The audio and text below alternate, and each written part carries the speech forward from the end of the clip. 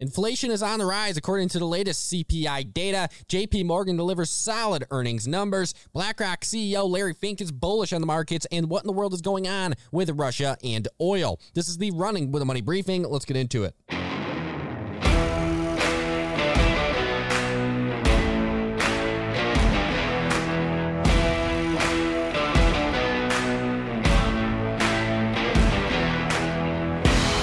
And we are back. Another afternoon in the markets. It's currently just around 220, and we see the Dow Jones sitting up 2.67 points, practically flat, up 0.01%. The NASDAQ up 94 points, up 0.65%. The S&P 500 up 13 points. The Russell 2K up 5.73 points. In the VIX, falling another 5.24%. And man, oh man, do we have a lot of big headlines to dig into today. The first one is this CPI data that came out this morning, this Consumer Price Index information. So, consumer prices in total rose or increased 0.4% in September, pushing the year-over-year gain in CPI or consumer prices overall to 5.4%. And that 0.4% increase throughout September was more than the 0.3% increase by Dow Jones. There's something to notice. Now, that 5.4% year-over-year increase in consumer prices actually beat the estimates as well by 0.1%, and is the highest increase or highest level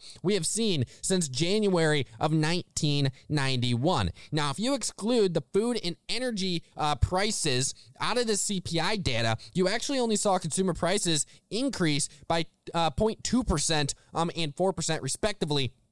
So that was something to note. But overall, energy and food definitely pushing the CPI data to the upside, and inflation is definitely running hot or continuing to run hot according to this latest consumer price index data. Now, we also got some professional opinion on this. Seema Shra, chief investment strategist at Principal Global Investors, said today's numbers shouldn't move the needle for the Fed. Inflation has already surpassed its goal, and if anything, the higher than expected September CPI just reinforces the need to start tapering. November tapering, here we come. And that was she said that according to CNBC. Now, just coming across the print minutes ago, the Fed minutes from their latest meeting were just released today as well. And what did we get? Well, the Fed, according to those minutes, could begin, quote, gradual tapering process, or the tapering process by mid-November. In the market, well, it seems to be reacting just fine to that. No taper tantrum at the end of the day. But according to the latest minutes, the Fed is going to likely start this tapering process here as soon as mid-November. And that's something big to watch. And it doesn't come as a surprise. At the end of the day, inflation is running at levels that we have not seen in quite a while historically. And the Fed does not like that. And then we have the IMF warning yesterday, where they are basically warning that the Fed is likely going to need to take action before they meet their goals within the jobs market. And you have continued to get big time opinion out of big investors, big firms, all over the place, really. Anyone who's an expert on the markets and the economy pretty much saying, or starting to say, this likely is not transitory, or at least some of it likely isn't transitory.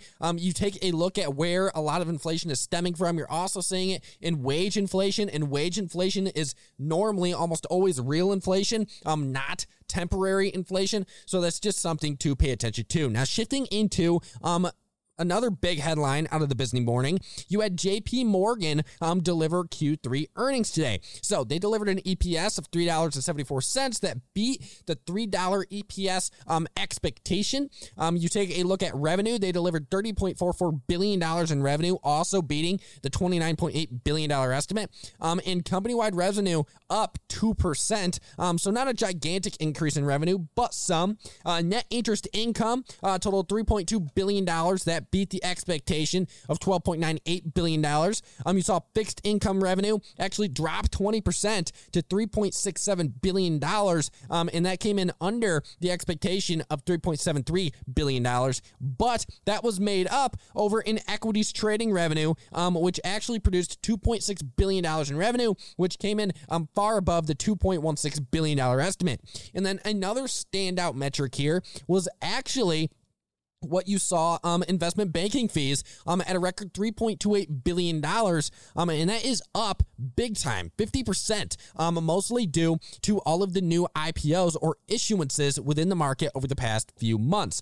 So a very interesting and highlight there throughout JP Morgan's earnings, these new IPOs, this bevy, this large multitude of new IPOs, giving JP Morgan a little boost when it comes to investment banking fees. And then you take a look at the asset and wealth management division here, and they actually saw a 21% increase in revenue, which brings revenue to $4.3 billion. And that, according to the company, was mostly due to higher management fees and growth in balances over there in the wealth management and asset segment of JP Morgan. And then finally, assets under management, something you definitely want to pay attention to with a bank like JP, rose 17% or increased 17% to $3 trillion. So a big time or pretty strong double-digit increase there in assets under management. When it came to actually credit reserves, according to Jamie Dimon, I quote, "We released credit reserves of $2.1 billion as the economic outlook continues to improve and our scenarios have improved accordingly." And that was CEO Jamie Dimon. So those credit reserves also coming down and seeing a nice improvement. So good stuff out of JP Morgan in the third quarter. The stock today, though, moving to the downside based on these numbers. Market not too impressed. Down right now 2.56%. And this really isn't a surprise. You take a look at the performance, and in the past 3 months, it's up 3.68%. On a year-to-date basis, up 26.57%. But this stock did run into earnings over the course of the past few weeks. In fact, if you take a look from September 20th all the way to today, the 8th, or you could go to the 8th, the name ran from basically the low 150s all the way up to 170. So a big time move there in JP Morgan stock running into these earnings. So it's not really a surprise we got this sell off. And actually, I believe, if I can recall correctly, if you take a look at the history of JP Morgan, they tend to sell off on the earnings numbers no matter how good. Now, shifting into the biggest analyst calls, we have Goldman Sachs reiterating Chipotle as a buy, saying, quote, "Importantly, COVID-19 Delta variant cases began to decelerate in early September and continue to fall, and workplace mobility tends to continue to improve, especially in key urban centers, supporting a reacceleration in trends." So basically, Goldman Sachs saying here, Chipotle is a buy, not only based on the fact that they've done well throughout COVID-19, but that Delta variant and the pandemic overall is starting to die down, which is likely going to produce a slight boost in business. And then you have Morgan Stanley reiterating Apple is overweight. There's been a lot of actually rumors and talk going around social media in the past 48 hours on Apple about supply chain issues and the company actually suffering major supply chain issues due to the semiconductor shortage. Morgan Stanley here taking a call and saying Apple is overweight. They're giving it an overweight rating, saying, quote, "We are buyers of any near-term Apple share price weakness on iPhone supply chain disruption, given Apple is likely to receive more supply than competitors. Demand isn't perishable, and our full year 2022 estimates are unlikely to change materially, even if revenue and EPS shift across quarters." And then Goldman Sachs made another big call today on Tesla and General Motors as buys, both of them given a buy rating, and Goldman justifying this buy rating call on both Tesla and General Motors, saying, quote, "We are positive on Tesla, Ford, and GM this EPS season in particular. We expect Tesla's recent reported strong delivery numbers and higher vehicle pricing to more than offset any added cost from supply chain challenges in the quarter. And we expect units and margins to benefit as the company ramps additional Model Y factories in Austin and Berlin. We raise our full year 2021 EPS estimate for Tesla to reflect a better or the better 3Q deliveries report. In addition, we expect Ford and GM to benefit from the continued strong auto pricing." So basically, they like what's happening over at Tesla, not only with earnings, but deliveries and production. And they also like the high pricing power that Ford and GM are also seeing. And then shifting into this call by Mizuho on DuPont and Industrial, initiating coverage of DuPont as a buy, saying, quote, "Plenty of paths to grow. Focus on low-risk projects with upside. The crux of DuPont's competitive advantages lies in its extensive R&D, research and development capabilities and resources, fueling continued innovation of continued and differentiated products. And then finally, we got another big call out of Mizuho, initiating coverage of Sherwin-Williams as a buy, a rock-solid stock and company, in my opinion. You take a look, and this name has actually probably been struggling due to the increasing oil prices. You know, oil is actually typically used in what you see in paint materials or in paint mixtures. A base ingredient of paint is oil. So that could have an effect on Sherwin-Williams here. You take a look at the call, and actually not too bad. Quote, our thesis is based on one, multi-year strength across U.S. housing market driven by U.S. home price appreciation, robust new and existing U.S. home sales, and an eventual rebound in commercial activity. And two, best-in-class pricing power. That's Mizuho giving Sherwin-Williams a buy rating. Sherwin-Williams today, I believe, is actually down, currently sitting at $290.28 per share, down 0.54%. If you take a look, it's off those highs, over $305 per share, something to pay attention to, and definitely a name to look into. And then finally, we have BlackRock CEO Larry Fink speaking to CNBC this morning and talking about the markets. He went on and actually said some pretty bullish things in this. He said, I'm very bullish over the long run, but this rotation, this consternation in the marketplace, I think that may be longer than people estimate. At the back end, when we have more understanding of how this is all going to play out, I truly believe we are going to see higher in the equity markets. He also noted, quote, I see the big pool of assets that are in money market funds that are sitting on the sidelines. So basically, he's bullish on the markets in the long term. He sees a lot of money on the sidelines that could flow into the market. But when asked about transitory, he said that inflation is, quote, definitely not transitory.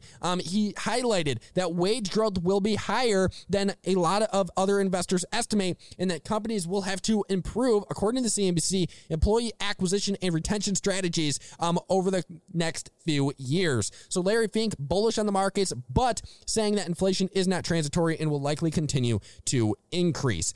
So I found that was a very interesting note. Figured I'd bring it to you. Excellent interview of Larry Fink by CNBC this morning. BlackRock also delivered earnings this morning. Maybe that's a name to take a look at. You take a look actually at how the stock is reacting to those earnings results this morning, and BlackRock is up 31 points today, 3.71%, and it's way off those highs of 950, currently sitting at 867. So maybe there's a dip buy opportunity there on BlackRock. And then shifting into this final headline, we have some talk by Vladimir Putin and Russia on oil. Vladimir Putin went on to say in a recent interview, quote, Russia and our partners and OPEC Plus group, I would say we are doing everything possible to make sure the oil market stabilizes. We are trying not to allow any shock peaks in prices. We certainly do not have that. It is not in our interest, he said. And that's according to CNBC.